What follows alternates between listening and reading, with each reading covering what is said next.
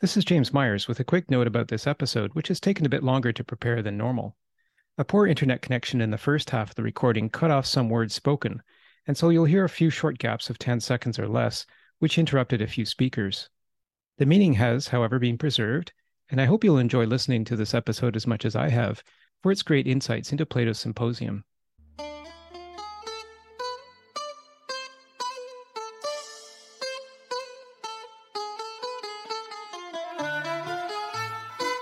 Well, welcome to Plato's Pod, where we engage in a group discussion on selections from the complete works of Plato, the philosopher and geometer who wrote nearly 2,400 years ago. Today is May 14, 2023, and I'm your host, James Myers. It's a pleasure to welcome in discussion members of the Toronto, Calgary, and Chicago Philosophy Meetup groups. Whether you've been with us before or are here for the first time, whether you have experience with or are new to Plato's works, I encourage you to add your voice to our dialogue. To contribute your thoughts, please use the raise hands feature in Zoom. To keep the discussion flowing and ensure everyone has a chance to speak, I'll call you in the order that hands are raised, using first name only. I've suggested 3 themes and excerpts from today's reading of the second part of 3 parts of Plato's Symposium, covering from 189a to 212c, and these are posted on the shared drive linked to the event notice on meetup.com. We can focus on these or any of the other themes, and for everyone's benefit, please relate your comments and opinions to Plato's text. As we exchange thoughts in today's reading, I'll briefly summarize and try to connect different perspectives to a common thread. After we finish recording in 2 hours, I welcome anyone who wishes to remain online for Plato's Cafe, a casual half-hour discussion on Plato or philosophy in general. So 2 weeks ago, we heard parts of 3 speeches on the subject of love, told at a symposium, or drinking party, attended by a group of hungover Athenians.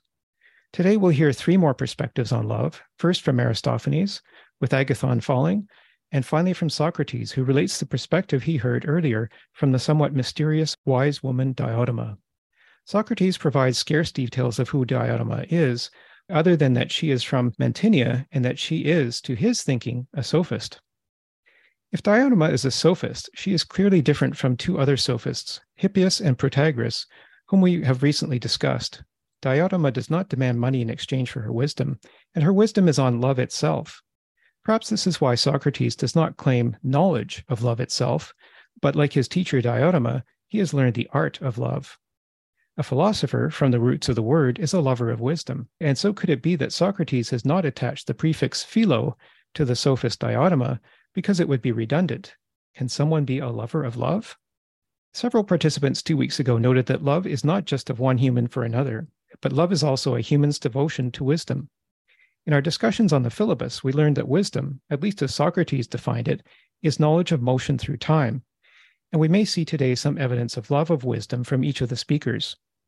Another key observation was brought out in our first discussion, that each of the speakers seems to convey some grains of truth in their words, although each in a way that clearly differs from the other and wrapped in contexts that make the truth of the speeches as a whole highly debatable.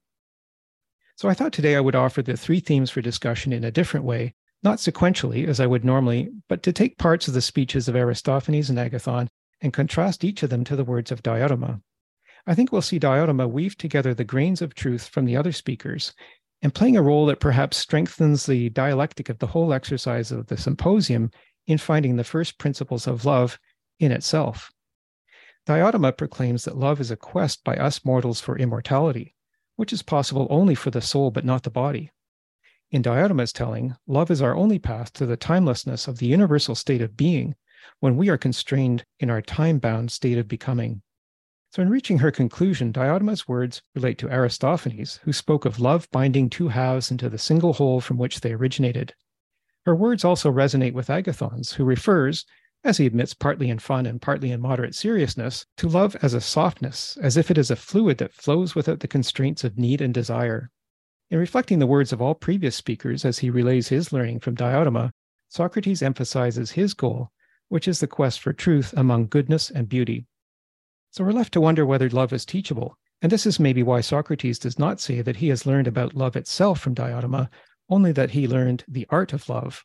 After all, in his artfully poetic presentation, Agathon acknowledges at 197a that, quote, "You can't give to another what you don't have, and you can't teach what you don't know," unquote. This may seem logical for a thing like love, which, unlike knowledge, seems not to be a teachable subject, when, as Socrates stated in the Meno, all knowledge is recollection. Is love a recollection and object of knowledge, or is it the practice of recollection? So let me start with a reading from Aristophanes, with a rather curious tale of humans originating as spheres who were cut in half by Zeus and forever thereafter seeking their matching half to form a whole. Then Diotima will have something to say on that. So let me just share my screen here. And this is Aristophanes speaking at 191a to 192d. I'll just read this. Now, since their natural form, and here he's referring to a sphere, had been cut in two, each one longed for its own other half, and so they would throw their arms about each other, weaving themselves together, wanting to grow together. In that condition, they would die from hunger and general idleness, because they would not do anything apart from each other. Whenever one of the halves died and one was left, the one that was left still sought another and wove itself together with that. Sometimes the half he met came from a woman, as we call her now, sometimes it came from a man. Either way, they kept on dying. Then, however, Zeus took pity on them and came up with another plan. He moved their genitals around to the front. Before then, you see, they used to have their genitals outside, like their faces, and they cast seed and made children, not in one another, but in the ground, like cicadas. So Zeus brought about this relocation of genitals, and in doing so, he invented interior reproduction. And I just underline the word reproduction there because we'll see that in Diotima. Reproduction by the man in the woman. The purpose of this was so that when a man embraced a woman, he would cast his seed and they would have children. But when male embraced male, they would at least have the satisfaction of intercourse, after which they could stop embracing, return to their jobs, and look after their other needs in life. This, then, is the source of our desire to love each other. Love is born into every human being. It calls back the halves of our original nature together. It tries to make one out of two and heal the wound of human nature. Each of us, then, is a matching half of a human whole, because each was sliced like a flatfish, two out of one, and each of us is always seeking the half that matches him. That's why a man who is split from the double sort, which used to be called androgynous, runs after women. Many lecherous men have come from this class, and so do the lecherous women who run after men. Women who are split from a man, however, pay no attention at all to men. They are oriented more towards women. And lesbians came from this class. And I'll stop there and note that that's a modern translation, I assume, of what they're referring to, the word lesbians. To continue, people who are split from a male are male-oriented. When they are boys, because they are chips off the male block, they love men and enjoy lying with men and being embraced by men. Those are the best of boys and lads because they are the most manly in their nature. Of course, some say such boys are shameless, but they're lying. It's not that they have no shame that such boys do this, you see, but because they are bold and brave and masculine, and they tend to cherish what is like themselves. Do you want me to prove it? Look, these are the only kind of boys who grow up to be real men in politics.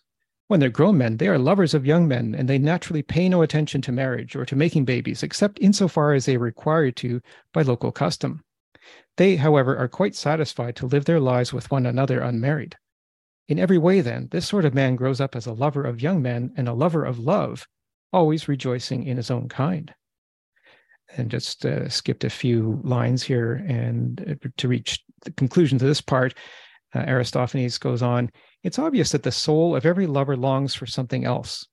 His soul cannot say what it is, but like an oracle, it has a sense of what it wants, and like an oracle, it hides behind a riddle. Suppose two lovers are lying together and Hephaestus stands over them with his mending tools, asking, what is it you human beings really want from each other?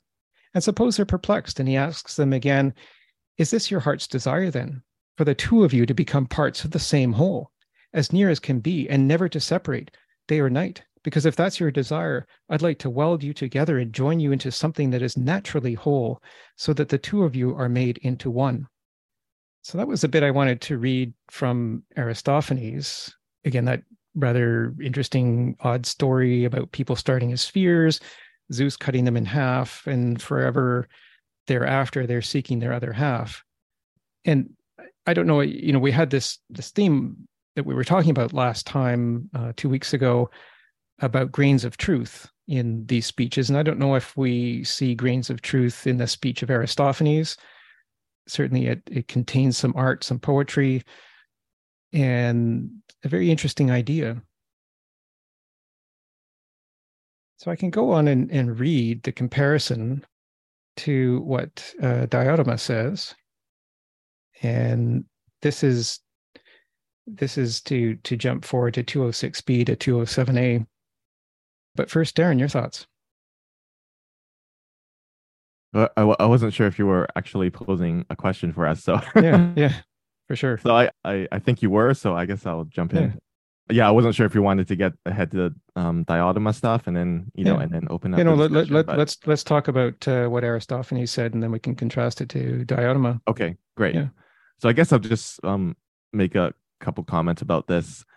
This speech is much more how should we say it, like gender progressive than than the one presented by Pausanias last week, who was saying like who was pretty much like excluding women from this domain of realm of love because it's exclusive for like men because they're more intelligent and all that stuff. So we can't necessarily attribute like sort of certain like patriarchal or gender regressive views to Plato per se, just because it was in Pausanias. We have a much more different view of gender and sexuality in this particular speech. So it's the contrasts on that theme are interesting. So you can't straightforwardly accuse like Plato being like patriarchal or even heteronormative or whatever. The second thing I would say is that so an aspect of this speech that I thought was interesting that wasn't really covered in your passages was that the reason Zeus wanted to slice them in half, human beings in half, was because they originally had great ambitions for themselves and they kept trying to like ascend to heaven to usurp the gods or attack the gods, which is why ultimately the gods had to punish human beings by splitting them in half, and so they end up, instead of trying to ascend to heaven and usurp the gods, they have love instead. So regarding like what kind of seeds of truth are in each of these speeches, I just find this like metaphor to be so provocative, right? That that love replaces this other kind of original ambition we had, for like great things essentially, and to be like gods, and how we were punished for it. And so like, and then so this leads to Aristophanes like great lines that some of which you said, like how love is the thing that makes one out of two to heal the wound of human nature. And so anyway, I'm just like, yeah, I just want to bring that into the picture too, and just say how like altogether the picture is very provocative. Maybe just one last thing quickly is that I also really like how the speech says that when people fall in love, it's like an oracle, and their souls can't say exactly like why they love this person. Love is like a riddle. Like the essential to that they know they love this other person. So because I guess they don't have this memory of this like original original incident. So anyway, yeah, so that's another aspect of it that I find very provocative. Yeah, the whole speech is just really great. So just on its own, regardless of any comparisons we could make. Yeah, that's great. And I like the way that you pointed out that love replaces the original ambition of usurping the gods in this story. And throughout the dialogue, I guess many things are attributed to the gods, emotions, battles among each other, wanting humans to worship them. The gods are needy. I think is how they're being presented in this dialogue.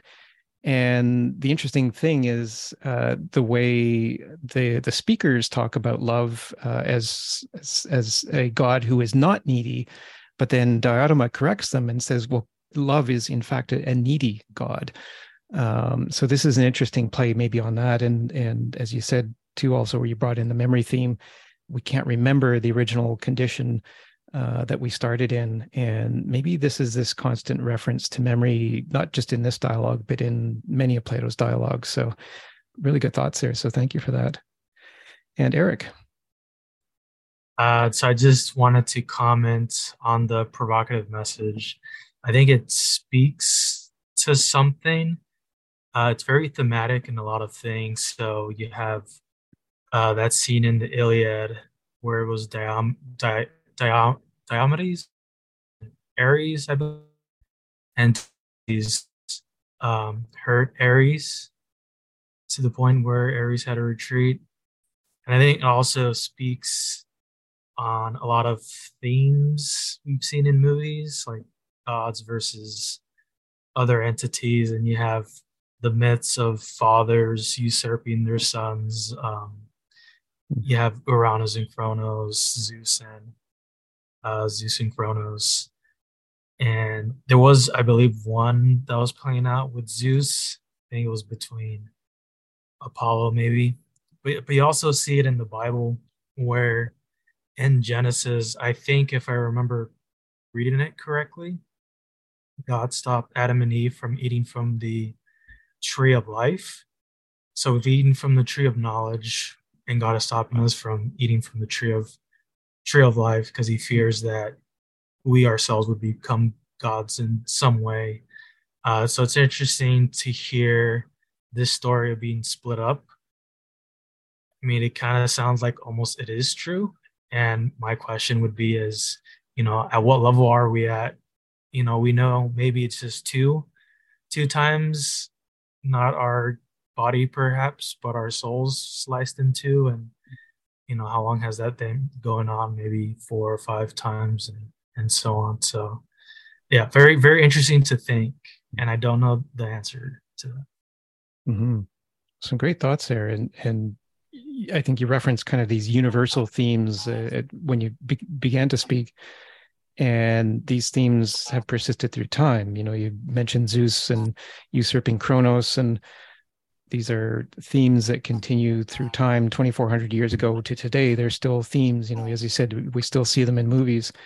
The interesting thought about souls being divided in two makes me think, and there are some references here to the Republic and the divided line of knowledge, and it makes me think that maybe that could be some of what Diotima is trying to say when she refers to the spirit and to reason. Those are divisions of the soul in the Republic being divided into three: reason, spirit, and appetite. And so let's see what we can make of that, because maybe that's a theme that we can bring into it, the divided soul. I like that. Very interesting. Thank you. And we'll go to Ernest. Yes, it's a very interesting genesis of creations of a man. And what's particularly interesting is that originally there were three type of genders. There was not only man and woman, but something in between, which is original Plato mythology about creation and about round faces, that what we now know what a face is, but actually there were two faces, like in Janus, one in front, one at the back. They were divided like an apple in the half, which is a very interesting mythology of creation, very original. Nothing like that has been before. And also about arrogance, that people were going crazy, nothing to do but fight the gods. Instead, they need to be offered something else to do, better than fighting the gods. So that's very interesting philosophy and myth of creation with 4 legs and 4 arms. Yeah. Yes. That's interesting the way you point, and thank you for pointing out that there was that middle gender. I think in part that I read that word androgynous was used there, but originally Aristophanes makes this point that originally there was the male, the female, and there was the in-between. And we see number and references to the middle a lot through this dialogue. And so I think there's some clues that Plato is planting there. Certainly the idea of two parts becoming whole. If you think of mathematics, 2 parts being fractions, adding to a whole, 1/2 plus 1/2 equals 1, which is what I titled this section of my notes. And Diotima will talk about that too. Diotima will talk a lot about the middle.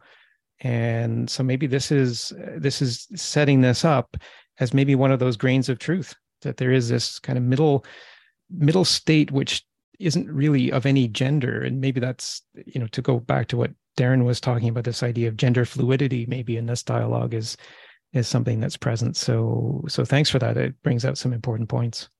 And Darren, your thoughts? Just to continue on what Ernest was saying.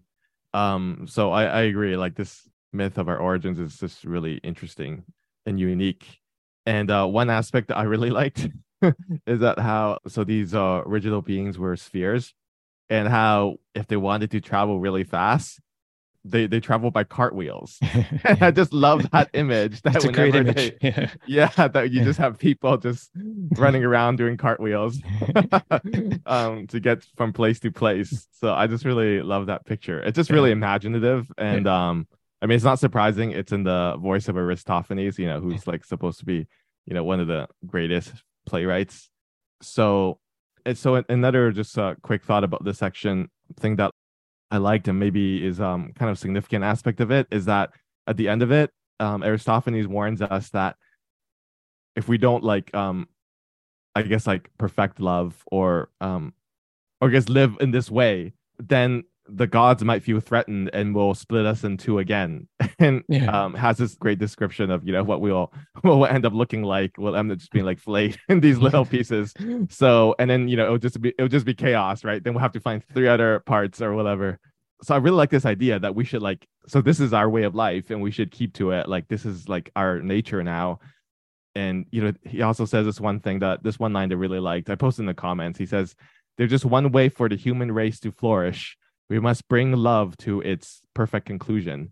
And so this is what we have to do. Otherwise, we're just going to end up being split into more and more little pieces if we try to aim for something higher, like try to usurp the gods from their place in heaven. And so, yeah, so this thought that it's almost like a dark warning, but it's also kind of like lovely, I guess. Mhm. So, yeah, bit of it that I thought was sort of nice. Yeah, and maybe prophetic too, in the sense that if we don't practice love, we will divide against ourselves, maybe, and the damage that would ensue from that would be significant, as I think we discover sometimes with wars and hatred, which is the opposite of love, I guess. So that's great. Well, let's maybe just take a look at what Diotima says here. So this is skipping several sections later. This is 206b to 207a. And I just thought, again, it would be interesting to juxtapose Diotima's words on this idea of division by two and these two halves seeking a whole. And maybe she's putting it in a context that has some universal truth in it, but taking parts of what Aristophanes says as grains of truth. So at 206b, Diotima starts, "In a word, then, love is wanting to possess the good forever." "That's very true," I said. "This, then, is the object of love," she said. "Now, how do lovers pursue it? We'd rightly say that when they are in love, they do something with eagerness and zeal. But what is it precisely that they do? Can you say?" "If I could," I said, "I wouldn't be your student, filled with admiration for your wisdom and trying to learn these very things." "Well, I'll tell you," she said. "It is giving birth in beauty, whether in body or in soul." "It would take divination to figure out what you mean. I can't." "Well, I'll tell you more clearly," she said. "All of us are pregnant, Socrates, both in body and in soul. And as soon as we come to a certain age, we naturally desire to give birth. Now, no one can possibly give birth in anything ugly, only in something beautiful. That's because when a man and woman come together in order to give birth, this is a godly affair. Pregnancy, reproduction, this is an immortal thing for a mortal animal to do, and it cannot occur in anything that is out of harmony. But ugliness is out of harmony with all that is godly. Beauty, however, is in harmony with the divine. Therefore, the goddess who presides at childbirth, she's called Moira, or Eilithuia, is really beauty. That's why, whenever pregnant animals or persons draw near to beauty, they become gentle and joyfully disposed and give birth and reproduce. But near ugliness, they are foul-faced and draw back in pain. They turn away and shrink back and do not reproduce. And because they hold on to what they carry inside them, the labor is painful.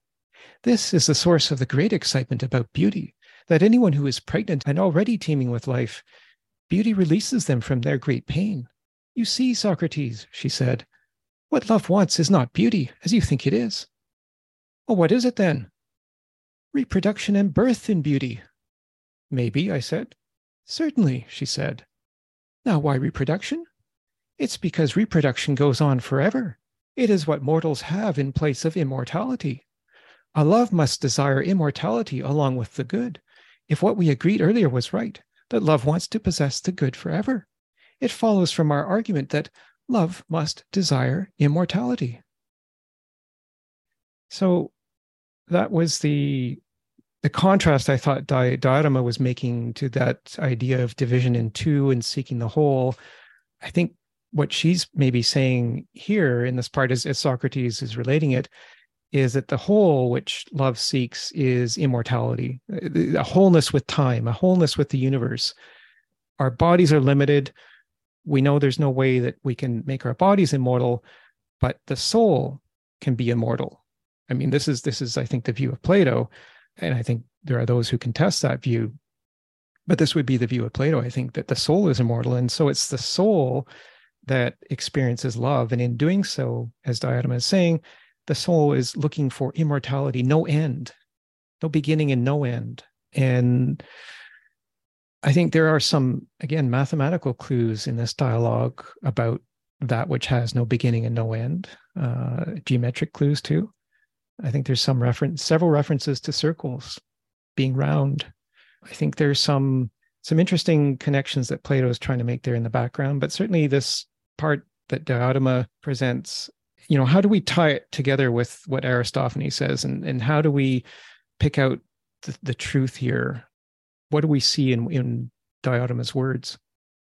Is there anything that particularly seems profound? Is she taking a new perspective on humans, or this perspective on time I thought was interesting, the way that time is brought into this, and knowing that there's a bodily end, but that there is potentially no end for the soul. So Adam, your thoughts? I mean, I don't have anything profound to say, but I immediately noticed the juxtaposition between and Diotima is perspective. Aristophanes took a third person perspective about, broadly this is what happened. This is the story he narrated, what was going on, whereas Diotima is extremely intimate. She's expressing a first person perspective about the production of love, immortality, time, birth. And it strongly reminded me of this podcast I was listening to, I don't know, 2 or 3 months ago from a, how do I say this? Somebody who was arguing for traditional marriage and traditional family and family producing, as a woman. And the way she was describing childbirth and how much she felt like this being that came out of her was a part of her, and she wanted to give it everything and see it flourish, and like it was her, but her that she knew and had a sense that was going to go beyond her and would be more beautiful than her. And just the way she was describing and being a cheerleader for child production. I hate to say it that cold way, but whatever. Child rearing, child giving life to something somehow as a magical ability that women have. I'm seeing her words and Diotima's argument, although Diotima's argument is even more profound because she brings in immortality and beauty and expands it beyond just the mere physical production of birth. But the perspective, I can see the magic, the same magic. I like that perspective, that change in perspective that you brought around. Diotima is not relaying a third-party story as Aristophanes is. And the story you related of listening to that podcast, I think, was very interesting because I think it highlights what Diotima is talking about with respect to reproduction. That reproduction is making two of one, or actually making one of three, maybe, or one of two, I guess, from each parent. So maybe again, this 1 and 2 numbering is interesting here, and the connection to reproduction, that sense of immortality, I think, that you were talking about of the mother giving birth, that sense that she is creating another life of herself, maybe a very powerful example of what Diotima is talking about here. Reproduction is the only thing that humans have that will get us close to immortality. That and love, I think, is what Diotima is saying. So thank you for those perspectives. Really helpful. Darren. Oh wait, hang on. There we go. Okay, sorry. Forgot about the button. So first of all, thank you for reading this in Diotima's voice. Well, I don't know if it was Diotima's voice, but it's the only voice I could muster. Right. Yeah. Well, regardless, that's exactly how I'm going to hear Diotima in my head from now on. So thank you. um, so yeah, regarding this section, maybe I'm going to take a bit of a different, like more skeptical perspective. This is just my attempt at figuring out what's going on at the moment. So I noticed that Socrates like is a bit hesitant in this section, which is unlike other sections where Diotima speaks. So, he says that maybe, which I thought was interesting because I feel like in other dialogues where he says maybe, it's often where Socrates is just listening. He's like, maybe. It was always in the context of things that were kind of maybe suspicious, maybe a bit correct, but maybe a bit suspicious. And so I felt like this might be what's going on here. And then on the next page, of course, where Diotima is going to continue about talking about reproduction and physical sex and all that stuff. And then Socrates will say that Diotima speaks in the manner of a perfect sophist, which, at least has to raise a bit of an eyebrow for a reader. I don't know, like we'll have to look at the original translation, but like whenever that comes up, it's like, maybe there's something a bit weird going on here. And so for me, the speech maybe something that's a bit dissatisfying about it, which maybe Socrates also find dissatisfying. Although, Socrates obviously, is going to take a lot and learn a lot from Diotima. But on this particular section, so I guess even just before this baby, Diotima says, what love wants is not beauty as you think it is, but reproduction and birth and beauty. So I don't know, like, and there's something weird about, this idea in and of itself, but like also how Diotima fleshes it out just above, like how someone has to give, like wants to reproduce in something beautiful, I guess. I think that's how that was described. Possibly give birth in something beautiful. But in this section, I mean, okay, there's other ways it's going to get fleshed out later, but here it's like, it sounds quite literal. Somewhat you want to mate with someone like beautiful, like literally. And I don't know. There's just something odd about this section. So anyway, I'm just like pointing out that maybe there's I'm just providing maybe a perspective we might have on this, that maybe there's some distance that's between both Socrates and Diotima, but also maybe like Plato is trying to put between us and what's going on in the text, just by having Socrates say maybe, and in this section that Diotima is sounding like a perfect sophist, which means she sounds very like a sophist is very convincing. But of course, as we know from all the other dialogues, it's not necessarily is true or has a relation to the truth. Anyway, I'll just throw in maybe some of my own misgivings too about this part. That's an interesting perspective, actually. And, one thing that Diotima does not do is define what the beautiful is and what the good is. And, maybe in that sense, is she honoring our lack of knowledge on those things? Or does she expect that we understand what the beautiful is, into which reproduction is born? Does she understand, or does she respect our lack of understanding of what the good is? Or is there an assumption what the good is? Maybe as sophists might do, make assumptions or kind of tell us what we should think. As I said in the introduction, she's not charging for her wisdom here, and her wisdom is on a subject that really might not be the object of knowledge, which is love. Knowledge, as Socrates said in the Meno, is recollection. And so is love a matter of recollection? So an interesting point, though, is when Socrates calls Diotima a sophist, what exactly is he getting at there? It doesn't seem to be in a negative context like he would speak of Hippias or Protagoras. He seems to have some respect here for Diotima as a wise woman. And interesting, too, that she's a woman, the only woman speaker among all of the speakers in this. And there's maybe a connection there we can think of. So thanks for that. And we'll go to Ernest and then Adam. Ernest.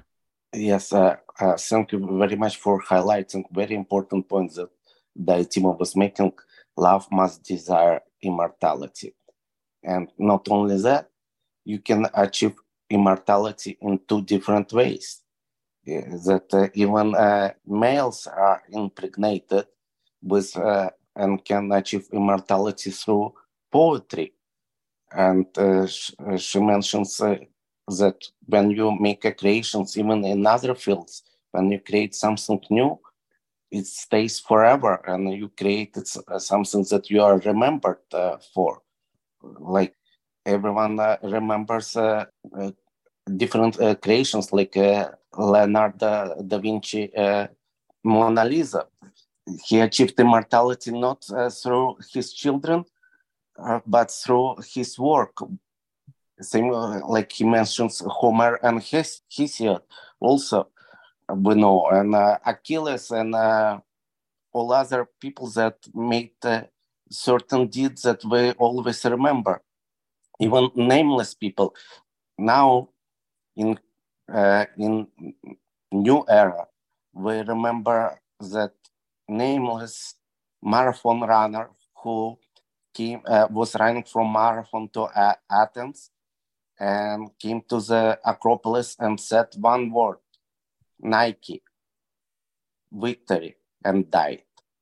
And we still run marathon every 4 years during Olympic Games. So he achieved immortality. So point is, everyone is impregnated and has capacity not only to recreate children, but create something beautiful, like poetry. Thank you. Wow, that's beautiful. Thank you. I think it really, that's the beauty of the memory, I guess, of the person, I think, is, and you had such great examples there with both Da Vinci and the marathon runner. I think those were really powerful examples of how we remember people through time, and how people, even though their bodies are gone, can become immortal in the memory. And maybe there's an issue here too when they talk about the gods, is that the gods aren't actually subjects of memory.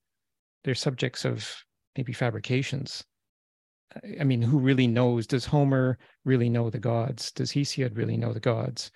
Are they remembering something, or is that just pure art, not based on a real story?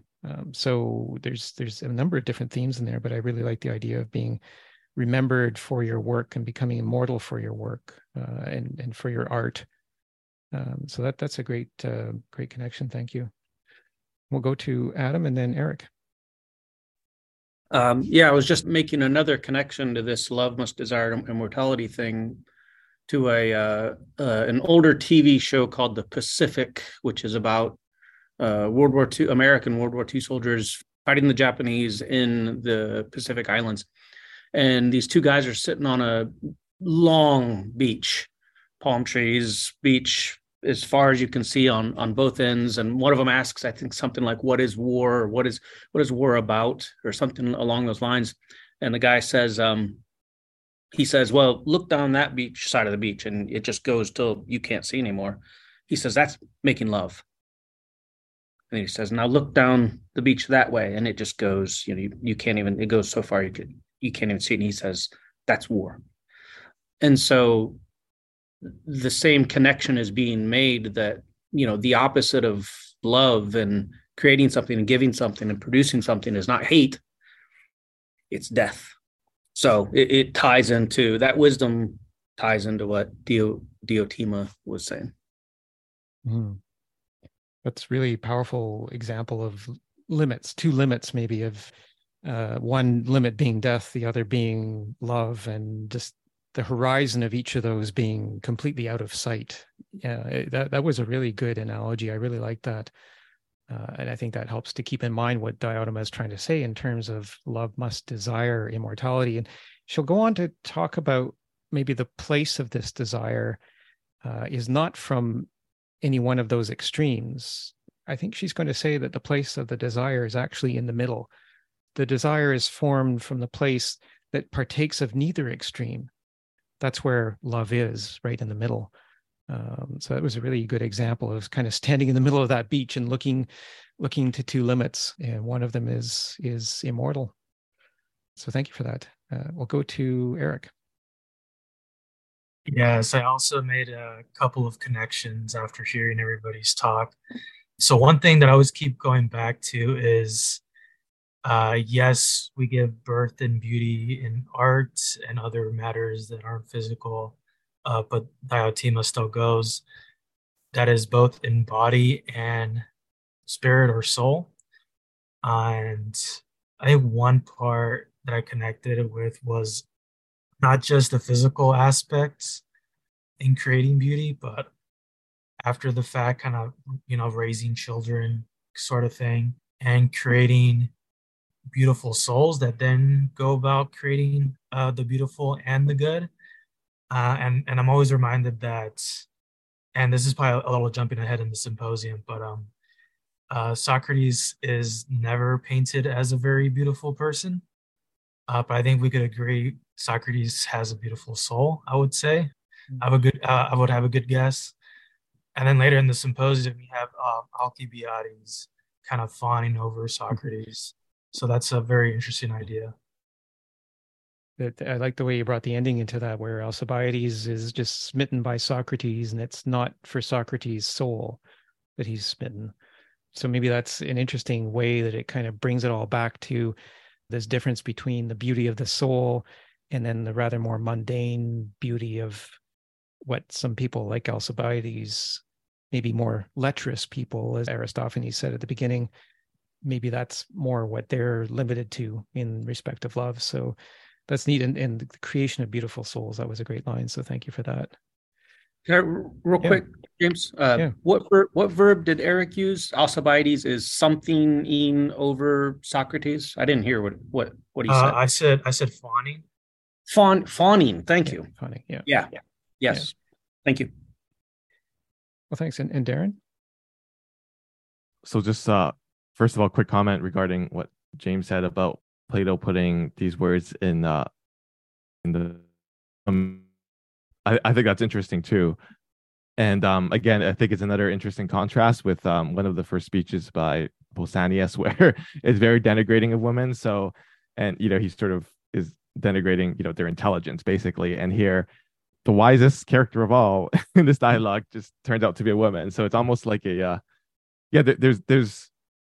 interesting ways in which what Diotima says is presents a critique of what has various aspects of the previous speeches, but just the fact it's in the mouth of a woman is also maybe a kind of critique too. So regarding the content of this section, I mean, maybe we should bring more onto the table too, but I do agree with the things that people have said, that she does present an interesting perspective in this particular section. She's gonna say more later. I still think I'm sort of the critical voice here. Like I still think it might be a bit problematic. It might not be something Plato is recommending per se, but it's not. I mean, it's still an interesting perspective, but maybe we're not supposed to take it completely wholesale. So I'm thinking about so this issue about immortality. She says here, a lover must desire immortality along with the good. If what we agreed earlier was right, that love wants to possess the good forever. And she concludes that love must desire immortality. Just on a purely, I guess, logical perspective, I don't know if the conclusion should be that love must desire immortality per se, because love wants, as we find out more later, love really wants the good. I mean, this is what all Plato's dialogues are about, this mysterious thing of the good. So it's not like immortality per se, apart from our relationship or apprehension of the good.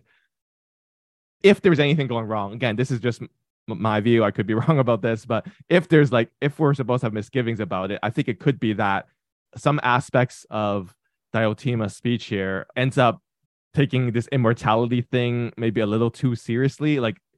So the good is related to immortality, but if we separate it, if it's too focused on immortality per se, then I don't know. I feel like we run into problems, and I don't know if that's actually what love is going after.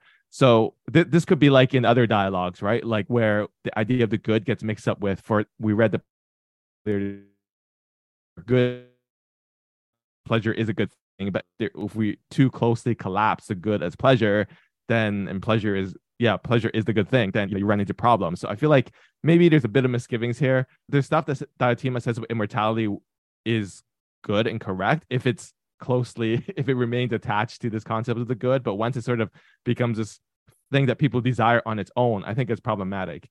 So I just want to give one example of this, just wrap up here with this So this is on the next page, essentially. And this is still at the section where Socrates still seems to like be a bit reluctant to agree wholeheartedly, which he does about other things Diotima says. But here, this is in the section where Socrates says Diotima is speaking like a perfect sophist. And so this is about how heroes seek honor and immortality through honor. Diotima says here on 208D, do you really think that I can't do the woman's voice? I'm just gonna do my regular voice here. Do you really think that Alcides would have died for Admetus, she asked, or that Achilles would have died after Patroclus, or that your Codrus would have died so as to preserve the throne of his sons, if they hadn't expected the memory of their virtue, which we still hold in honor, to be immortal? Far from it, she said. I believe that anyone will do anything for the sake of immortal virtue and the glorious fame that follows. And the better the people, the more they will do, for they are all in love with immortality. Okay.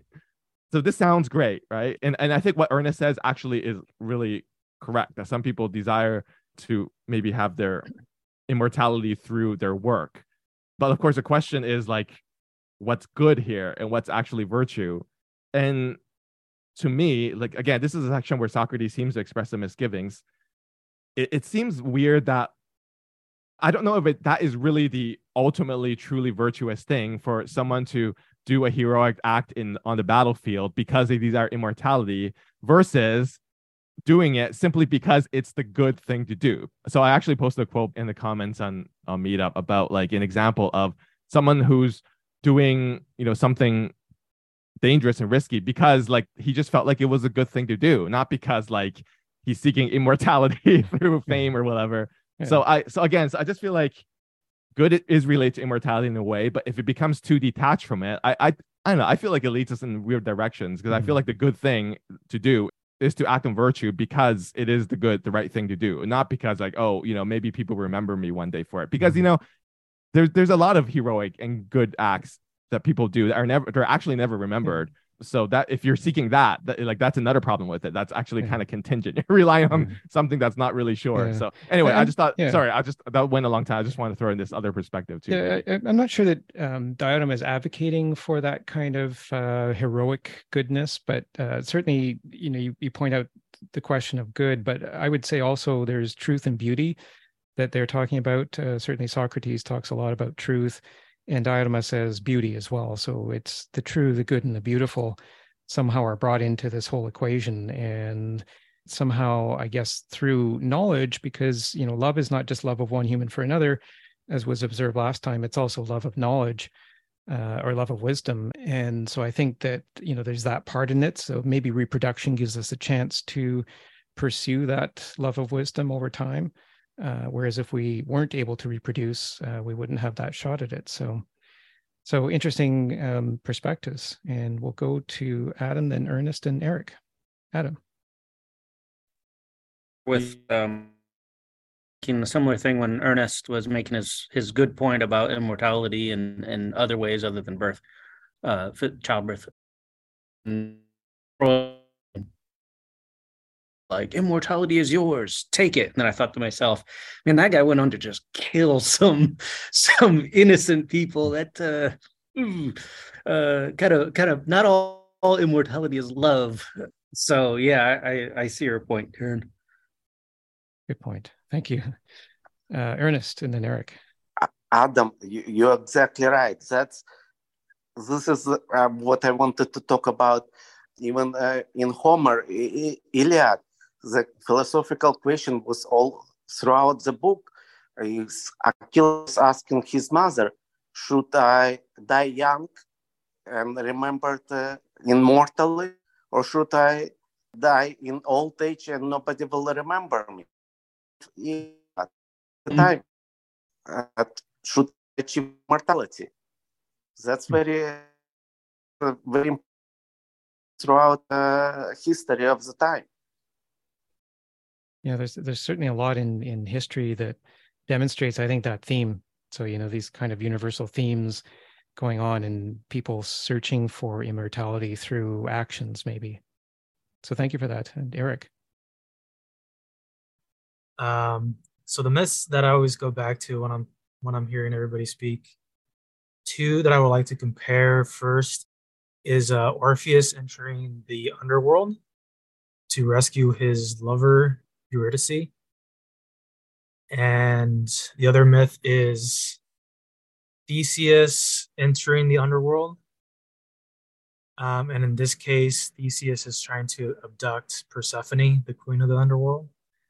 And in the Orpheus myth, it is Orpheus, through his art, convinces Persephone to take back his lover. So yeah, for Theseus, there was quite a punishment. He was set in the chair of, I think, thought forgetfulness, I believe. But I won't go too much into detail. But the other myth that I wanted to connect with the Orpheus myth is, I believe there was a prophecy surrounding Achilles that whoever lays with his mother, the son would eventually usurp the father. So Zeus didn't want that and gave, I think it was the nymph Thetis to, I forget Achilles' father's name, but Achilles would obviously become the best amongst the Greeks. And I know in the Symposium, Achilles is one of the names it's written. So I always go back to the idea, what would Achilles, why would he be known as best amongst the Greek? Was it because he was the greatest warrior amongst all the Greeks and Trojans? Or was it because he, knowing the prophecy that if he would kill Hector, he would die? And after Patroclus being moved by all the war and the deaths of all the Greeks, that he would don Achilles' armor, go into battle, be killed, and Achilles would go avenge him. So then I would connect it again with the Orpheus myth. Orpheus did not die to enter the underworld, and Achilles did. But yeah, I would leave it at that. That's interesting. These myths that live on, they develop sort of an immortality of their own stories, I guess, and that's interesting. And interesting too how, as you point out, those are woven into the story here. It's important to know that background, I think, because again, I think a lot of readers now don't know those details behind these characters, but certainly those characters have become, I think, immortal in the memory, at least for those actions. So it's an example maybe of how poetry can become immortal, but maybe fact is another thing. So we'll take Darren, and then after Darren, I want to go on and read the second part of this. So Darren, your thoughts? The sort of heroic pursuit of immortality that Diotima describes. So it was a quote I posted on the Meetup site as a comment. So it's by Václav Havel, who was the first president of the Czech Republic, and he was a dissident when Czechoslovakia was under, I guess, like Soviet rule. He was like an author, and he was a dissident. He went to prison many times for his activism. So I think he's someone with moral authority, and I think he is recognized as someone with quite a bit of moral authority. And he became, he was elected as president for many years after. And so this is his quote. He says about his activism and dissidence at great risk to his own self, of course. So he says, "We never decided to become dissidents. We have been transformed into them without quite knowing how. Sometimes we have ended up in prison without precisely knowing how. We simply went ahead and did certain things that we felt we ought to do and that seemed to us decent to do, nothing more nor less." So I feel like this is someone who's acting on doing something good, not because it's some like grandstanding heroic thing. It could just be some little thing that they feel like this is just a decent thing to do. It just because it's a good thing. It's like almost like a humble attitude towards it. But to me, it seems like a proper relationship to have towards the good. It's like the actual virtuous thing rather than desiring immortality per se. You're just you're not doing it because like you're hoping for some fame, which is probably very unlikely in the context he lived in, but because it's just a good thing to do. And ironically, though, he has become immortal because of doing these virtuous acts, because they're good, because, the international airport there is named after him now. And of course, he's just widely known. So anyway, I thought this quote, I actually didn't think of this quote as a contrast to, this section of the text when I posted it, but like it just occurred to me that it is like quite an interesting contrast. Mm-hmm. And interesting too, what he says we ought, that which we ought to do, I guess, is not something that was personally beneficial to him. He winds up in jail, or others wind up in jail for doing these things, but it's just, the principled thing to do. And I guess looking for the first principles of a thing like good, which people act like that on and become immortal for their actions on behalf of the good, or at least seeking the good. Nobody knows what the good is, but seeking it, I think, is what maybe brings immortality to some people. So that's a great example. Yeah, and I just want to point out quickly an aspect of that I really like is that like it's not self-congratulatory anyway. Like I'm like so brave or whatever. It's just like he's just doing it sounds like he's just doing little acts that just feel like they're the good thing to do. But this is how people end up in trouble in these regimes. So it's not like grandstanding or self-absorbed. I feel like it's just a person with a very humble relationship actually to what is to the good. I feel like he has a proper relationship with this thing called the good, and that's it. It doesn't have to be pretentious or self-congratulatory. It's the attitude that comes through the quote that I feel like I really like. Mm-hmm. It kind of recalls part of our discussion in the last episode when we were talking about that reference that was made to the Persian Empire and maybe the lack of love in kind of more absolutist regimes like that. And so maybe your Vaclav Havel quote kind of ties into that idea that was raised in our last session. So thank you for that. I want to go on now and read this part of Agathon. So Agathon's the second speaker in today's series. And I've labeled this section, the fluidity of love as the mediator having zero resistance, because Diotima will go on to talk about how love finds itself in the middle. And so I thought I would set this up with this part from Agathon's speech from 195c to 196a. Agathon says, those old stories Hesiod and Parmenides told about the gods, those things happened under necessity, not love, if what they say is true. For not one of all those violent deeds would have been done, no castrations, no imprisonments, if love had been present among them. There would have been peace and brotherhood instead, as there has been now as long as love has been the king of the gods. So he is young, and besides being young, he is delicate. It takes a poet as good as Homer to show how delicate the god is. For Homer says that mischief is a god and that she is delicate. Well, that her feet are delicate anyway. He says, hers are delicate feet.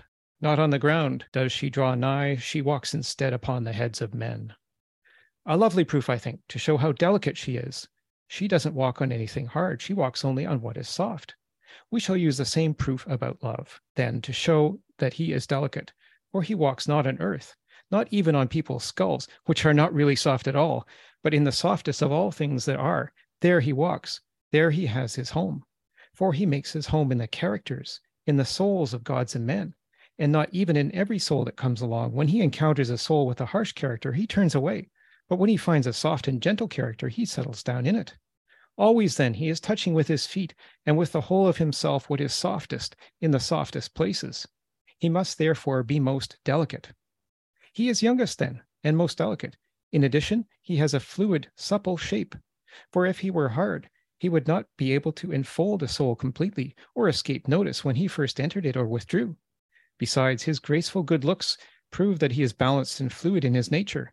Everyone knows that love has extraordinary good looks, and between ugliness and love, there is unceasing war. So this is Agathon's rather, poetic presentation. Love is this state of perfection, according to Agathon. Love is born with perfection. Love is soft, gentle, all of these characteristics. Now, in this section, I've put a number of footnotes because I think there are some mathematical references here, particularly with this idea of softness and the idea of some sort of fluid motion, fluid dynamics. I think there's something in here, I think, that Plato is trying to say. We don't need to get into that today, but I think there is something in that expression of love as some sort of lack of resistance. It's that kind of free motion that is capable in love. If wisdom is knowledge of motion, then maybe love is freedom of motion. Anyway, I wanted to read that it's kind of a short bit from Agathon. Agathon winds up admitting that he knows nothing about love. It's kind of a humorous conclusion when Agathon reaches the end, and he admits that he knows nothing of love. But then he started by saying, as I mentioned earlier, that he's saying this half in fun and half in seriousness. So he doesn't profess to be fully knowledgeable on love. But, again, maybe there's some grains of truth in this. So I can go on and read Diotima's rather longer section that I thought kind of relates to this part that Agathon just spoke. And this is where Diotima puts love in the middle. And so this is from 202a to 203a.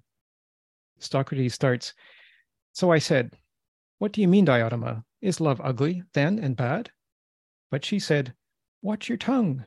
Do you really think that if a thing is not beautiful, it has to be ugly?' I certainly do. And if a thing's not wise, is it ignorant?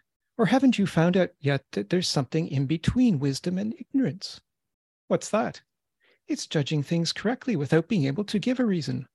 Surely you see that this is not the same as knowing. For how could knowledge be unreasoning? And it's not ignorance either. For how could what hits the truth be ignorance?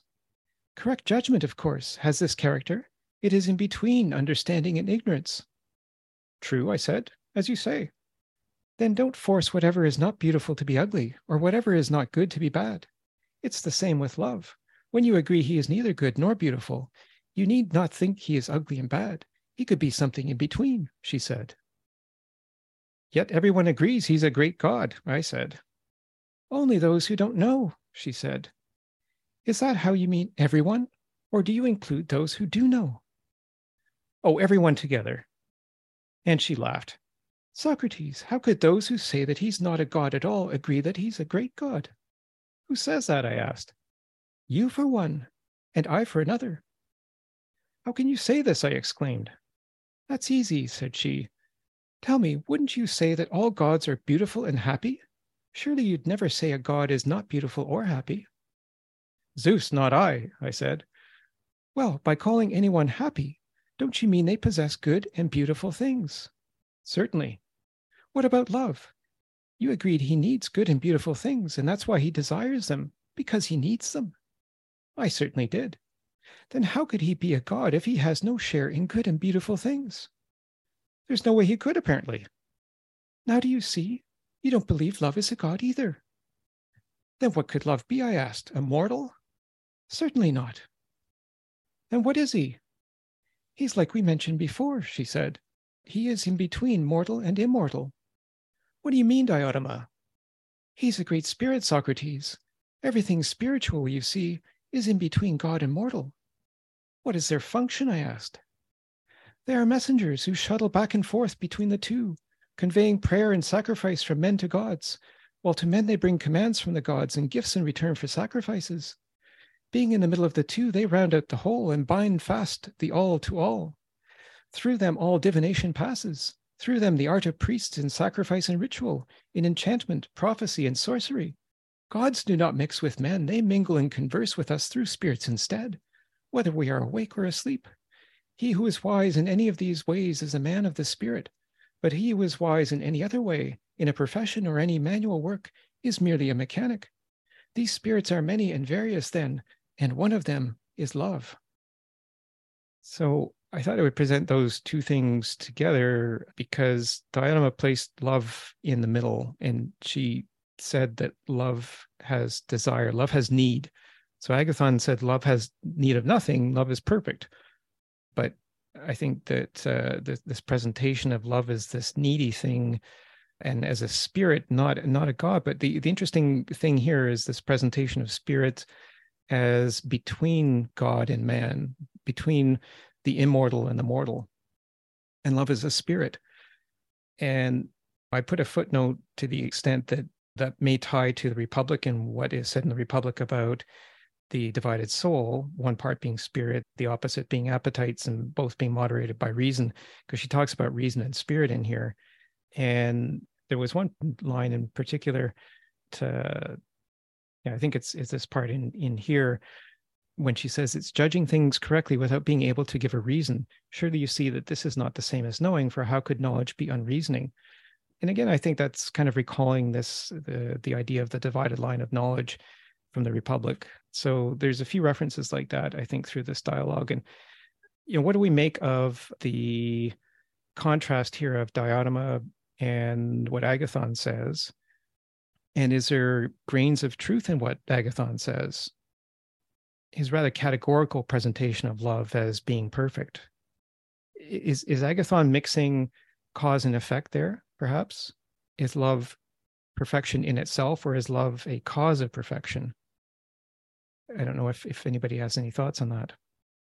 And this position of love as in between understanding and ignorance, it's kind of, I think, the way she's presenting it as maybe some sort of pathway, some sort of route to the good, the true, and the beautiful. Well, we'll start first with Alexander, as you haven't spoken, and then we'll go to Darren. Alexander. Great to see you again, James. It's been a Good while. to see you. Indeed, yes. Good to see you. Super happy to be here. I do find, I read this thing a long time ago, and the theory was that all the people speaking about love are saying truths about it. Kind of what you said, I think, little grains of truth and stuff like that. I think specifically what you're referring to right now, that it is some idea between two opposites, is really fascinating. In the Timaeus, he's going through all of these opposites that create the sphere, like the divided line, and the divided line, each division is some sort of inner set sphere. And he's talking about how you can use this generative framework of same, other, and essence, right? And how he gets to the other is he has, the initial sphere, and he puts a diameter across it, and then he divides that into a few places. And then the means between the divisions, so, the 4/3, the 2/3, the 8/27, things like that, that is then how you start to access the others. So it seems like whenever, with the original divided line, one side you have pure abstract rational nature, and the other you have sensation, and you have two means in between. And it seems like it's the same thing, where what he's saying is the gods and the physical are the two ends. And so whenever you're talking about love, you're talking about to correlate between the physicals and the pure abstract formations of means to elicit specific types of love that correspond between gods and physical things. Really fascinating. Mm-hmm. Well, and thank you for bringing the Timaeus into that, because it makes me recall what's said in the Timaeus about roundness and, the circle. Everything is composed of circles, circle being that which is without beginning or end. And certainly the presentation of Aristophanes as humans having started as spheres, I think could relate actually to that. And I'd like to do the Timaeus next. Again, it was our first discussion when we launched this podcast, and I think we'd like to get back to it and maybe tie some of these things, not just from the symposium, but other things that we've learned since then, back to the Timaeus.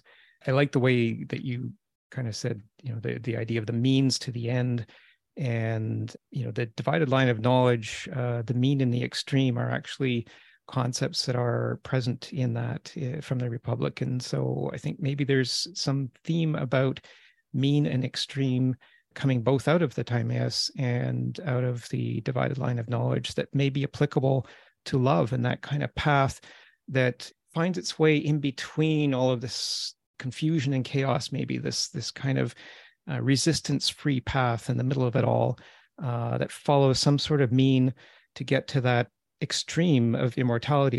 It will never reach the immortality, but that's the means to the extreme. So thank you for bringing that into this, and we'll see what we can make of it. Yeah. Darren, your thoughts? So I really like this idea of the in-between and the focus on that.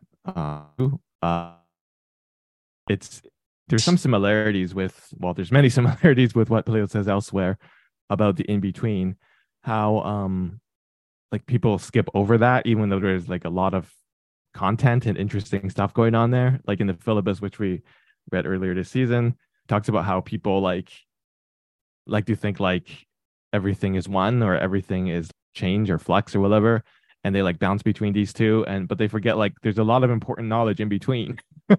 So he was like, when people focus on those metaphysical issues, he says there that or Socrates says there that people are just keeping themselves safe and sound, and like they're just contented with themselves. They think they know everything if they just say everything is one or everything is like flux, whereas actually there's a lot of knowledge you need in between. So it's not to deny that, those categories, those ultimate pure categories are unimportant. It's not to deny that, or not to deny that they're important, but there's a lot of other stuff going on. And here love is said as something in between. So a part of that I like is when they say, I think this is related, that I really like this line. So he says of Socrates, you thought love was being loved rather than being a lover. I like the idea that, love becomes a verb here, and how like all the qualities that, for instance, Agathon attributed to love are just sort of, they're just sort of like superficial things that we see lovers wanting, but it's the activity that's important. That is the essence of love. And so actually this reminds me of I just thought of this connection. There's a book by Eric Fromm, who it's called The Art of Loving. It's sort of a famous book. So it's interesting. The title is The Art of Loving, just what Socrates says he knows and he does in this dialogue. But also, if you just read the first few pages of that book, it's actually all about this theme. It's about how people mix up love as something they need to like become in order to be loved. Like he describes all the superficial qualities that people in like a consumer society think they need to like they need to live up to all the standards people feel like they need to live up to in order to be loved, and they think that's the most important thing about love. People forget what actually is the most important about love, which is like love is an activity and what it consists in. And so yeah, that's just sort of interesting. It's almost definitely influence, it must be.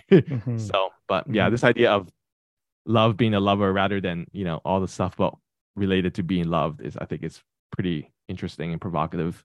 And I really like the way that you made that distinction near the beginning of what you were saying, that love is a verb, maybe not a noun.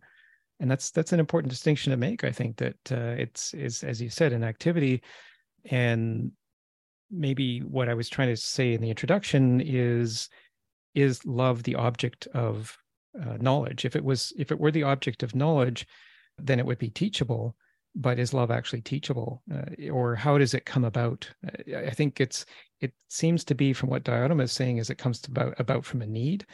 It's kind of in this neutral, maybe androgynous type of position, which is neither one or the other, but it's trying to find something. It's trying to find the immortality, which is the path from our time-bound state of becoming, where each of our bodies has a beginning and an end, that we can't do anything about that. But what we can do is use reason to find that path of immortality, or that path to immortality, which we can strive for. And that's love, I think, is what she's saying. So that's great. Thank you. Love as a verb. I like that. We'll go to Ernest and then Alexander.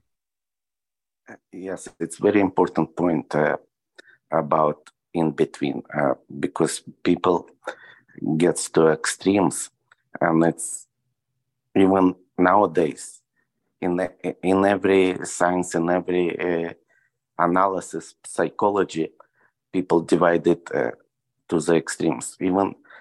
But there's always in between, and that's very important. Even when we have arguments with Darren and argue on each side.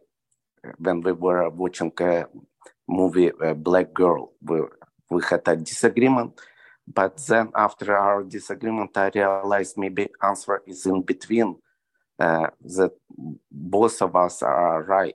Same goes with our former US President Donald Trump. People are divided on in between, but it's not everything black and white. There are some good and some bad in what he was doing. So it's not like black and white. And it goes in any relationship between couples. They argue their point, but the solution should be in negotiation and compromise. And it's you have to take each other point of view and do something in between. And same goes even precise sciences like mathematics and physics, which we know sure that 2 plus 2 is 5. But at the same time, there is no maximum number or minimum number. Plus 1 multiplied even by 2. So there's no extremes in it. It's precise. We know that it's 4. So it's not even in situations like we know for sure. That's great. And unfortunately, the sound was cutting out. I think my internet connection is not too great today, but I know what you were saying about the mathematics, and I just actually put this quote from the Phaedo 96E to 97E on the cover page, where Socrates is saying he doesn't know the cause of these things. How does one become two? So interesting connection there that you made with that particular piece of logic. So thanks. And yeah, certainly there is always an in-between, and maybe technology now is used sometimes to make us think that we have to be at one extreme or the other, but maybe it's finding the in-between part is the important part. And maybe that's part of dialectic, is that the exercise of dialectic, nobody possesses the truth, which I think is what each of the speakers is demonstrating in their speeches. And Agathon even admits that he doesn't know anything. So maybe it's that not each of the speakers possesses the truth, but the truth comes out in between. And I think, the way I read it after multiple reads of this dialogue, that's kind of what I see Diotima's role is here, to bring out that dialectic, to tie these ideas together, have seeking a whole. Well, what do you have in the middle of a whole of two halves? You have the middle, and you have that kind of path to no resistance. The path to something greater, the path to immortality. So thanks a lot for that. I think that was very helpful way of putting it. So we'll go to Alexander. Man, this is such a good conversation. I'm so glad to be here. Glad you were here. Yeah. I remember these talking with you. Somebody earlier, I think it was whoever spoke after I did last. I didn't catch the name, but he brought up the syllabus, and that put me onto a very clear memory of like when you and I talked a long time ago, and then a ton of work that I've done since then is the idea of the syllabus. One of the really cool things of the syllabus is that Promethean fire, and it's supposed to be the key that unlocks Plato. And so, the Promethean fire is breaking everything down to a one, a many, an indefinite, and then that creates a fractal or scaling framework, and that you then can connect those parts and pieces. And they use that same outline to create 4 categories: the definite, indefinites, essences, and causes. And then on top of that, he goes one step further, and he basically creates 4 types of realities, if I can say that, and one type of reality is all of the ideas. Another type of reality is all the physical things. And there's a third type, which is kind of the relationships between those two. And then a fourth type, which is a quantitative, thing that tracks all 4 of those. And those 4 realities line up with the 4 parts of the divided line. All this to say, I wonder how we would actually go about using that Promethean fire to find or isolate the idea of love for that reality of the forms.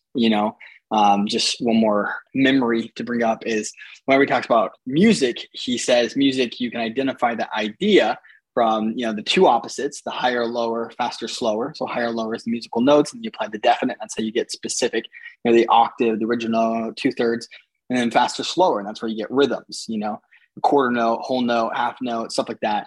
And then you combine those, right? And you can start getting all sorts of like quarter note, add a C and stuff like that.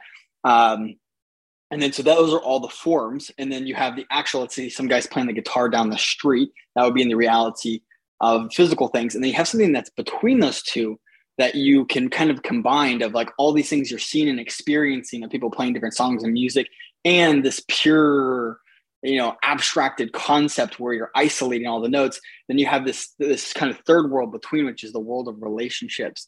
And supposedly you can find these forms or essences in all 3 of those. All this to say, I wonder how we would use that Promethean fire to identify the sets of opposites and the definite divisions that would allow us to isolate a specific idea of love. and then go through a few examples of putting that idea of love into motion or into relationships. Interesting. And yeah, definitely bringing the syllabus back into it. There was a lot of kind of mathematical and geometric references in the syllabus. And as I said earlier, I see a lot of those in here as well, but they're put in a way that are not meant to be obvious, but I think they are clearly there. And interesting that you mentioned forms, because I don't think we have talked about the forms yet in the context of the symposium. And it just makes me think, is love wouldn't be a form then if it wasn't, it's more an activity, I guess, to find a path through the forms, maybe something like that. I'd be interested in knowing what others think about love and its relationship to the forms.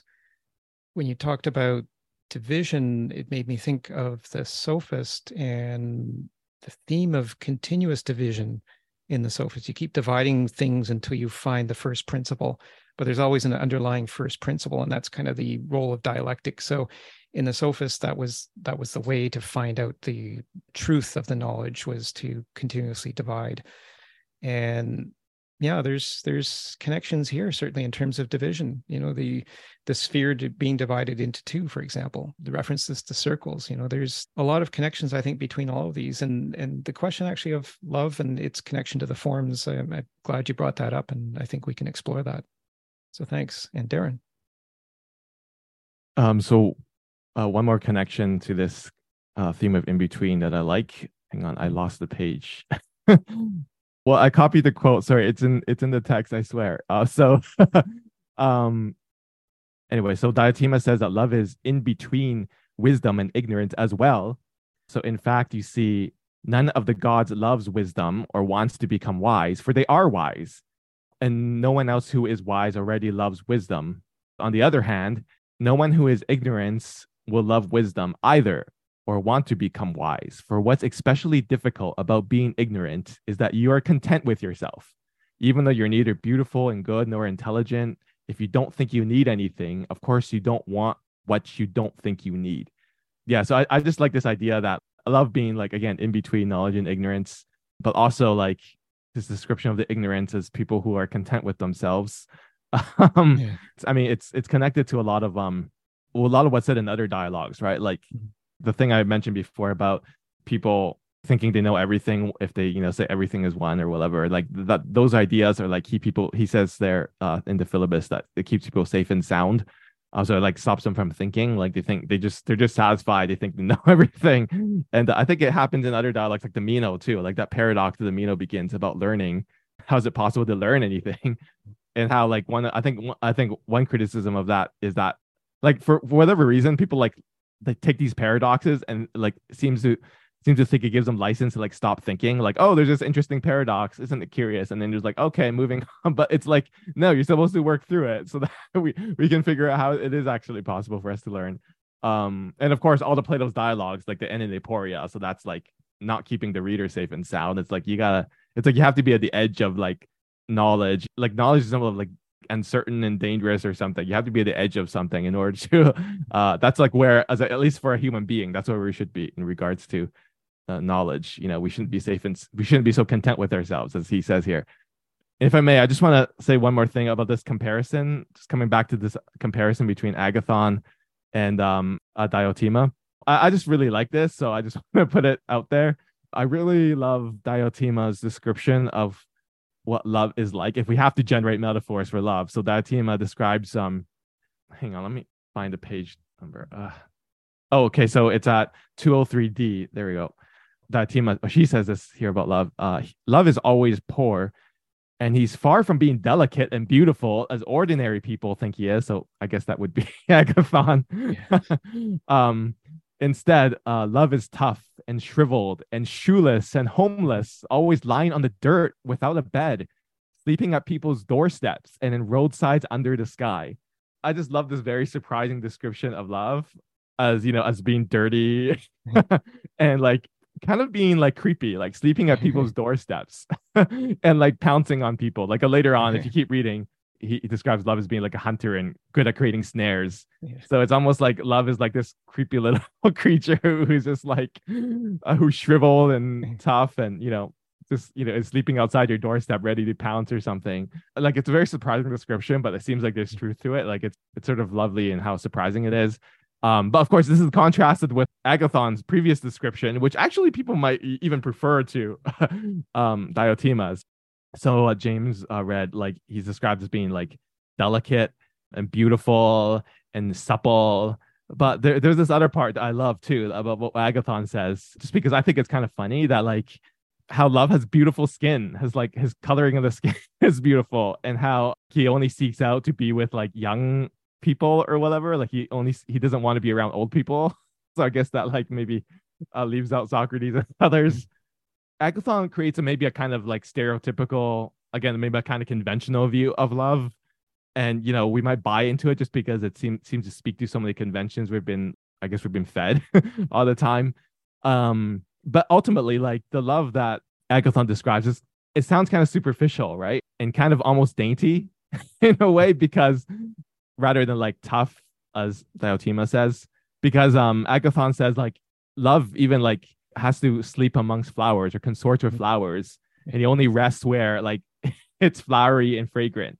So I just found like descriptions like that to be like almost like laughably like exaggerated, what Agathon is, the kinds of descriptors that Agathon is reaching for. Like, love, only sleeps among flowers and whatever. Whereas for Diotima, love like sleeps on the dirt outside your door on the ground. So that's where I thought the contrast was really good. And thank you for reading that line about love being dirty and needy and grubby. Yeah. It actually kind of makes me think of, I wonder if it's a veiled reference to Socrates. Oh, yeah. Socrates is kind of dirty and sleeping on people's doorsteps and scheming to find knowledge or to trip them up in their thinking. It just occurred to me as you read that. It made me think maybe that was one of the aims of that. Yeah. For sure. And another connection might be that Agathon's description sort of seems to really emphasize like the superficial aspects of love, like having like beautiful skin and radiant skin. But of course, Socrates is not known for that. So that would sort of maybe exclude someone like him. Yeah. So, and of course, the description, and in fact, the description of, as you just said, the description that Diotima provides might actually be more similar to Socrates, although it might be even more extreme than that. It certainly, it takes it to an extreme, I think. But it's interesting because at the beginning of the dialogue, they did mention that Socrates actually put on a new pair of sandals and washed for the event. So there's a connection here. I think there's a connection here to this condition of love as being incredibly needy. And so maybe Socrates is this incredibly needy person looking for truth, beauty, and goodness, and trying to find it in this group of hungover Athenians, and finding grains of truth in the process. So that's great. And I really like the way too you highlighted the difference between ignorance and knowledge, and love is in between.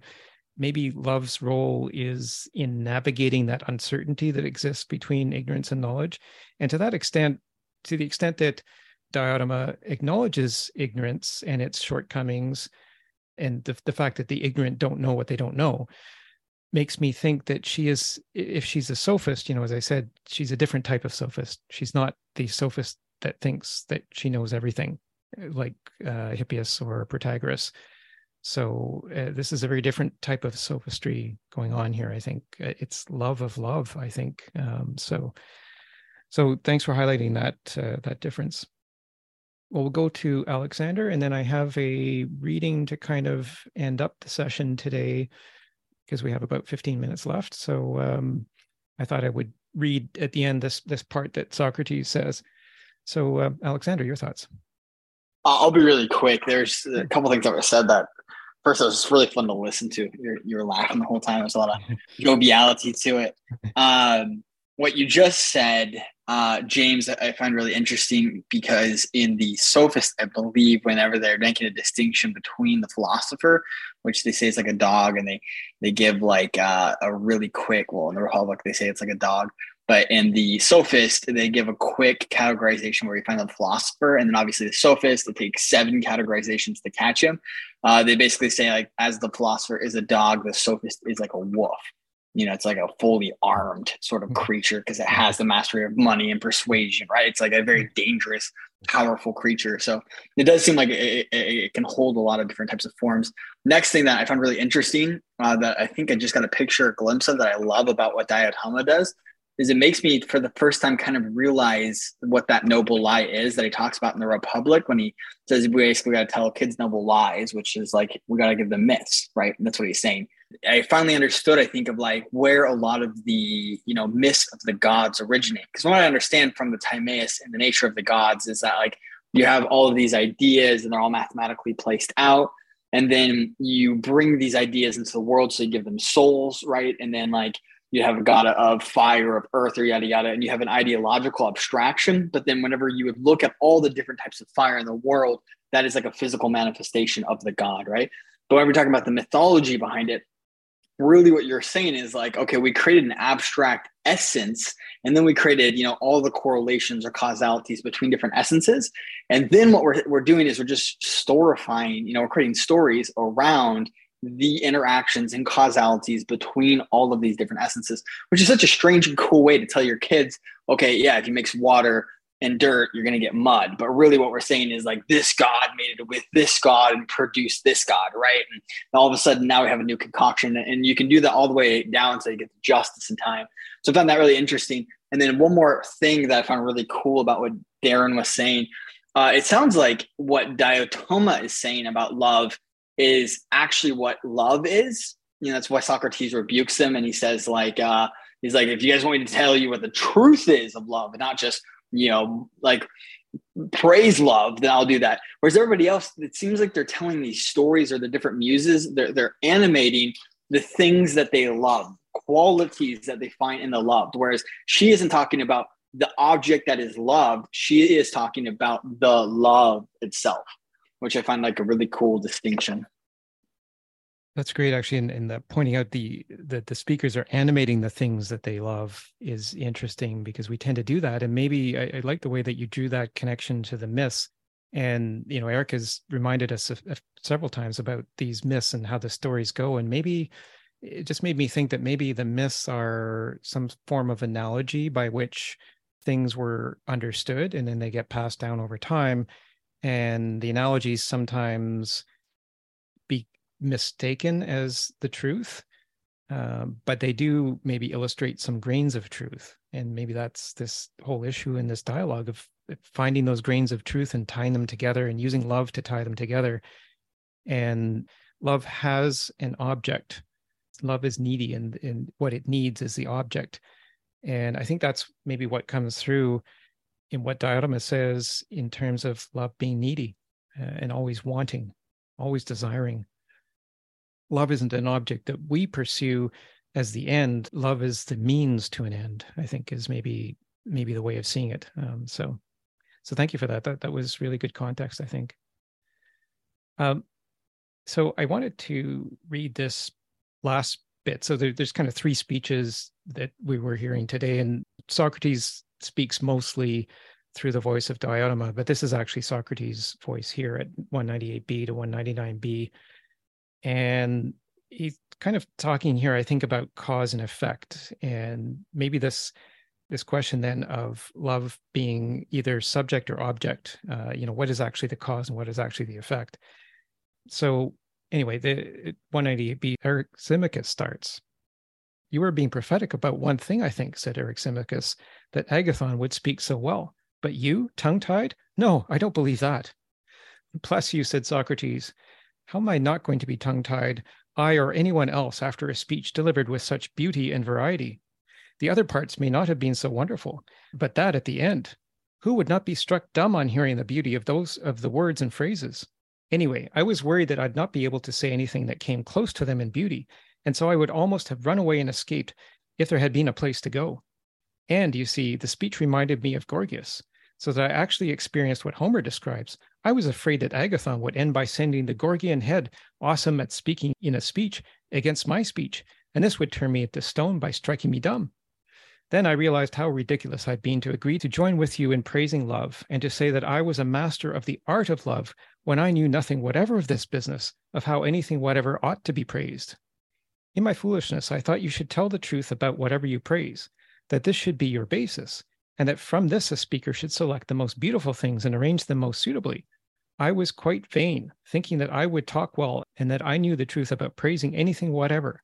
But now it appears that this is not what it is to praise anything whatever. Rather, it is to apply to the object the grandest and the most beautiful of qualities, whether he actually has them or not. And if they are false, that is no objection, for the proposal, apparently, was that everyone here make the rest of us think that he is praising love, and not that he actually praise him. I think that is why you stir up every word and apply it to love. Your description of him and his gifts is designed to make him look better and more beautiful than anything else, to ignorant listeners plainly, for of course he wouldn't look that way to those who knew. And your praise did seem beautiful and respectful, but I didn't even know the method for giving praise, and it was in ignorance that I agreed to take part in this. So the tongue promised and the mind did not. Goodbye to that. I'm not giving another eulogy using that method. Not at all. I wouldn't be able to do it. But if you wish, I'd like to tell the truth my way. So I want to avoid any comparison with your speeches, so as not to give you a reason to laugh at me. So look, Phaedrus, would a speech like this satisfy your requirement? You will hear the truth about love, and the words and phrasing will take care of themselves. So this is Socrates speaking just after Agathon's beautifully poetic speech about superlatives about love. And this is where Socrates then goes on to introduce Diotima's discussion with him. And there was a couple of interesting things I thought in this part where Socrates is talking about primarily the truth, I think which is his goal. He says, you will hear the truth about love, and the words and phrasing will take care of themselves. So to me, that was maybe a way of saying that there are grains of truth in the words, but the words get mixed up sometimes, and the words have different meanings to different people. And maybe it's this truth that is out there somewhere that, again, through this dialectic process, they find the path to the truth. And, of course, there's the other parts of this where he's kind of poking fun at the other speakers, and Agathon in particular, for all of those poetic flourishes. So poetry is one thing, he says, but the truth is quite another. Here we've heard Aristophanes, Agathon, and now Socrates, and then the voice of Diotima through Socrates. So what do you make of this? And the question, which I thought I would start with maybe in our last session in 2 weeks on the Symposium, which is what the art of love is. And maybe that goes a little bit to what Darren was saying earlier about love as a verb. And maybe thinking about that, because Socrates does refer to the art of love in this. And he proclaimed at the beginning that he knew the art of love, which is an interesting thing for Socrates to say, because normally he goes about saying that he knows nothing. So it's an art that he knows. It's not knowledge that he knows. It's an art that he knows. Let's maybe see what we can make of that. So we'll go with Darren and then Alexander. I really like this passage, so I'm glad you read it. It's just so well written, and there's a lot of meaning in it. I especially love the line here that it's so pointed. So he says that the proposal apparently was that everyone here make the rest of us think he is praising love, and not that he actually praises him. So I mean, that's just so great. This is a great line. And I think it really brings out, again, this theme you were just discussing about truth, and how it's not the same as beauty. Maybe that's obvious, but like sometimes it can be mixed up. Because Plato does want to, I think, draw close connections between like these concepts like beauty, truth, and goodness, but they're not exactly related. So it's important to keep them separated, right? So I think at the start of this, he says, who would not be struck dumb on hearing the beauty of the words and phrases, referring to the speech. And how at the end here, he says, it was a beautiful speech anyway, Agathon, as if, to provide at least a bit of comfort for Agathon. At least it was a beautiful speech. So I mean, it doesn't make it explicit, but what it's doing, right, is like making a distinction between beauty and truth, and how, although they can be closely related, they're also not exactly the same thing. So that's important to keep in mind. And I think it's important to keep in mind later on too, right? Because there's so much discussion of beauty later on. We'll probably have to discuss this next week, but maybe that's something to keep in mind about beauty per se. Mm-hmm. It also touches a theme of, this is another theme it touches on that I kind of like in Plato, the appearance versus reality. I think this section also touches on that. Later on at the end of the reading today, Diotima talks about wanting to give birth to virtue itself rather than just images of virtue. So the idea of like the contrast between images of virtue and true virtue, I think she says there, is interesting, because I think a lot of these dialogues are talking about this contrast between what just appears to be virtue and what is actually virtue. And just, okay, last really quick point is that so it's interesting that there's another thing that I like about this is well, I don't know if I like it, but it's I think an interesting part of it is that Socrates says Agathon sounds like Gorgias, the sophist, and in the footnote, which was helpful. So apparently Gorgias had a style that was apparently considered to be the most like persuasive or whatever. It's in the footnote of the text, and he was sort of speaking in that style. So I guess that's why everyone was like erupting in applause afterwards after he finished. Even Socrates was actually. So that's an interesting note. So even Socrates was sort of like caught up in it. And later on, Socrates will say Diotima also sounded like a sophist. So I just want to point out that I don't think Socrates is saying that either of these, Agathon or Diotima, is a sophist. I think he's just saying that at certain points for maybe Diotima, but for Agathon generally, that they sound like sophists. I don't think he's saying that they're getting money or whatever. So, and for Diotima, I think it's only in reference, like this is my interpretation. Like I feel like it's, there is a reference to Diotima sounding like a sophist, but I think it only applies to a specific section, because in other sections where Diotima speaks, Socrates sort of very like happily goes along, as if maybe being carried along by love itself, maybe. I don't know, like he assents to what Diotima is saying. But at various points, Socrates is like, maybe, and she's sounding like a sophist here. So it's like, maybe we're supposed to at least like, think about it a bit. So yeah, that's it. That's it. Yeah, that's good. And I like the attention you drew to the idea of appearances and the connection you made to the striking dumb comment, which I guess would be if the listener of the speech were simply to accept all of the superlatives about love that had been spoken, then the listener would have nothing further to say and would be stricken dumb. And I think maybe that's what he's trying to say, is that we don't just deal with the appearances of love, but we need to find out what love itself actually is. So not what lovely things are, but what love itself is. And that's maybe this line here, everyone here make the rest of us think he is praising love, and that not that he actually praise him. That was a good line. And so thanks for that. And definitely we'll look, I think, for what the true, the good, and the beautiful are in our last session as well. So let's see if we can tie those concepts up, because they keep getting mentioned throughout the first two sessions that we've had now on the symposium.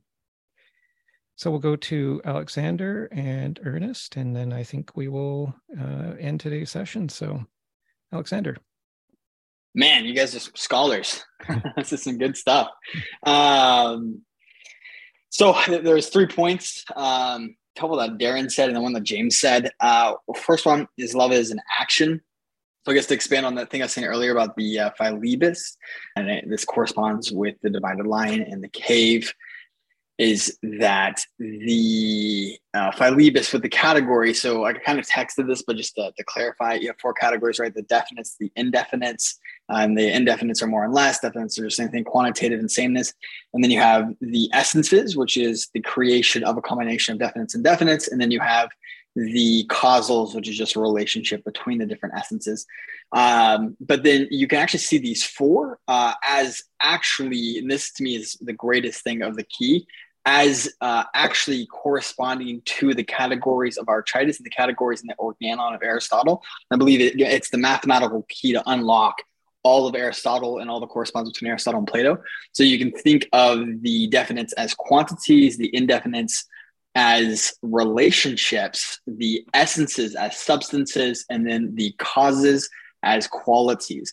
And so if that's the case, then you could categorize love as a quality, and specifically it's a quality at which is an affection. You get somebody gets love and then they get the affection of love. And obviously if you get an affection enough times or for long enough, they explain both the organon and Architis, that it then becomes a habit, which is another one of the subcategories. If that's the case, then it would say that love is actually, again, of the causal framework. And then one more point on that whole thing is that at some point in Plato, he says that even if you unlock all the mathematical secrets that basically he's hiding in the works, but you don't unlock the nature of the words, then you end up with nothing, which I find so fascinating, right? Yeah, so his whole thing is like, you have to unlock this whole crazy, harmonious soul mathematical substructure, like this wild OS. But just as important, you have to unlock the nature of words and how they correspond from, the Promethean fire, whatever, to all the basic ideas. And only when you have those two halves do you have the full thing.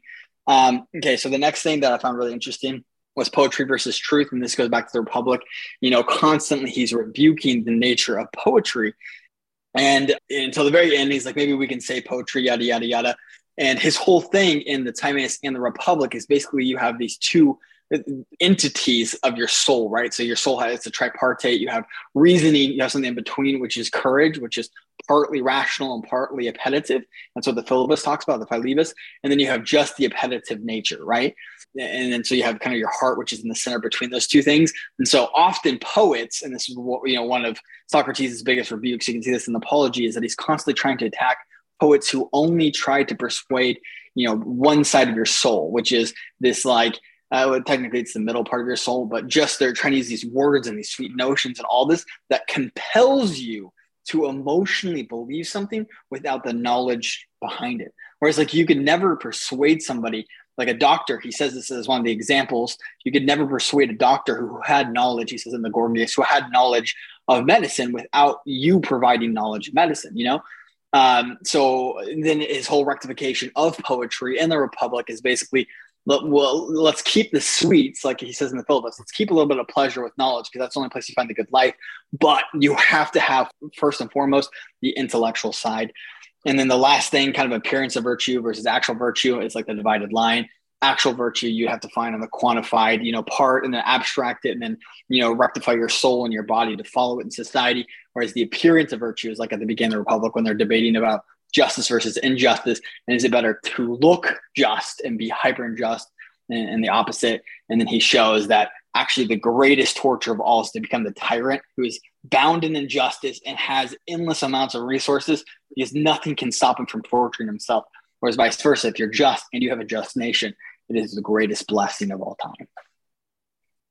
Those are so many great connections that you made there, I think. And you mentioned the word harmonious, which I think is something that is maybe trying to connect all of this, and the mentioning of harmony by Diotima in connection with love is, I think, maybe something that relates to cause. And so the cause of good, true, and beautiful maybe is love, or love is what harmonizes all of that. So interesting connection there. And certainly thanks for calling into attention that word harmony. It also makes me think, as you spoke about the 5 key forms in the Sophist, that which is change, rest, the same, and the different. And if in the Philebus wisdom is knowledge of motion, then those 5 key forms are what motion forms around, or motion centers around those 5 key forms. Motion being both change in spatial position and change in physical state. And so, maybe again, love is this kind of path that has no resistance, that's in the middle of all of that, and maybe allows us to have that knowledge of motion, or wisdom, knowledge of motion, in a way that does not lead to confusion and does not lead us to one extreme or the other, but keeps us centered and focused in the middle and harmonious, I think, with all of the motion going around maybe. So I thought about those 5 key forms came to mind as you were speaking. So thanks for that. And Ernest, what are your thoughts? It's unfortunate that it's we cannot discuss more deeply other topics, especially if Diotima was a fictional character or a real person. But I want to quickly talk about Sophist and Gorgias point of view that mentioned here. We have extensive work of Gorgias on Helen, and what he's trying to say when we mention Gorgias is that we have a perception of common perceptions in public, but Sophists can turn it around and make it totally different. In his work on Helen, people in Greece were convinced that cause of the Trojan War was Helen. But in his work, he was able to prove with using arguments that Helen is innocent. It's not her fault. So you cannot use perception. You need to argue. And he was, Diotima, using arguments to prove that it's not what we perceive, but realities might be totally different. So that's my point. Mm-hmm. And that's a great observation. And maybe that takes back to what Alexander was saying earlier about the Timaeus and that connection. And my favorite part in Timaeus 28a, where it talks about the distinction between the realm of becoming, which we inhabit in our time-bound existence, and the eternal realm of being. And perception doesn't apply to the eternal realm of being. We have to turn perception off and use reason, tie together all of the perceptions and use reason there, and not get confused about the cause. As you highlighted, I think that was a very good connection that you made with Gorgias. So thank you for that. And certainly in our next session, it's a shorter, so we'll finish off reading of the Symposium in our next session, but it's a shorter section. So I think we can come back to Diotima, we can come back to any of the things that we've spoken about here and just, expand on them, but also tie them together and see if we can divine, to use a word that keeps coming up in the dialogue, to divine or use some divination to find what really the key message about love is in this dialogue. Is it what it seems to be, or are there many layers? Can we maybe uncover a few layers of what is really being said about love here in this dialogue, and the relationship of people to love when they're speaking about it or when they're thinking about it? So interesting idea. So let's hold these thoughts and come back to revisit some of what we've discussed, maybe cover some of the parts we didn't get to today, because there was a lot of material in today's section. And we'll look forward to reconvening in 2 weeks and reaching some of our own conclusions maybe about the Symposium. So I wanted to thank everybody today for being here and for a wonderful discussion. It's as always, we've found new connections, which I think is the key about dialectic. Is we may come in with certain ideas, but I think we leave with new and expanded ideas. And I think that's always a great thing from this, and why I enjoyed doing this podcast so much. And so I hope everybody can attend our final session on the Symposium in 2 weeks. And so I'll end the recording now, but I will invite anybody who wants to stay online for a half-hour unrecorded casual discussion on philosophy in general, or in Plato, or in what we've just discussed, to stay online for Plato's Cafe. And otherwise, those who have to go, we'll see you in 2 weeks, I hope. So thanks for being here.